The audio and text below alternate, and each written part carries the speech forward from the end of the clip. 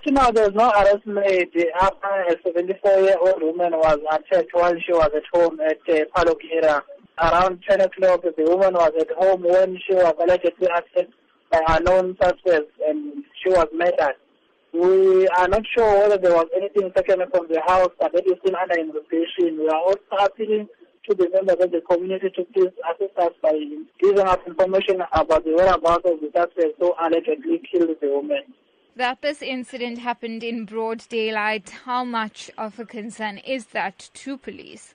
It is worrying us. It is a concern to us. That is why we are also appealing to the members of the community that they must please give us information about these suspects. Maybe they saw them, maybe they were driving in the vehicle, maybe they ran out of the house carrying something. They need to give us that information so that we can work on that information.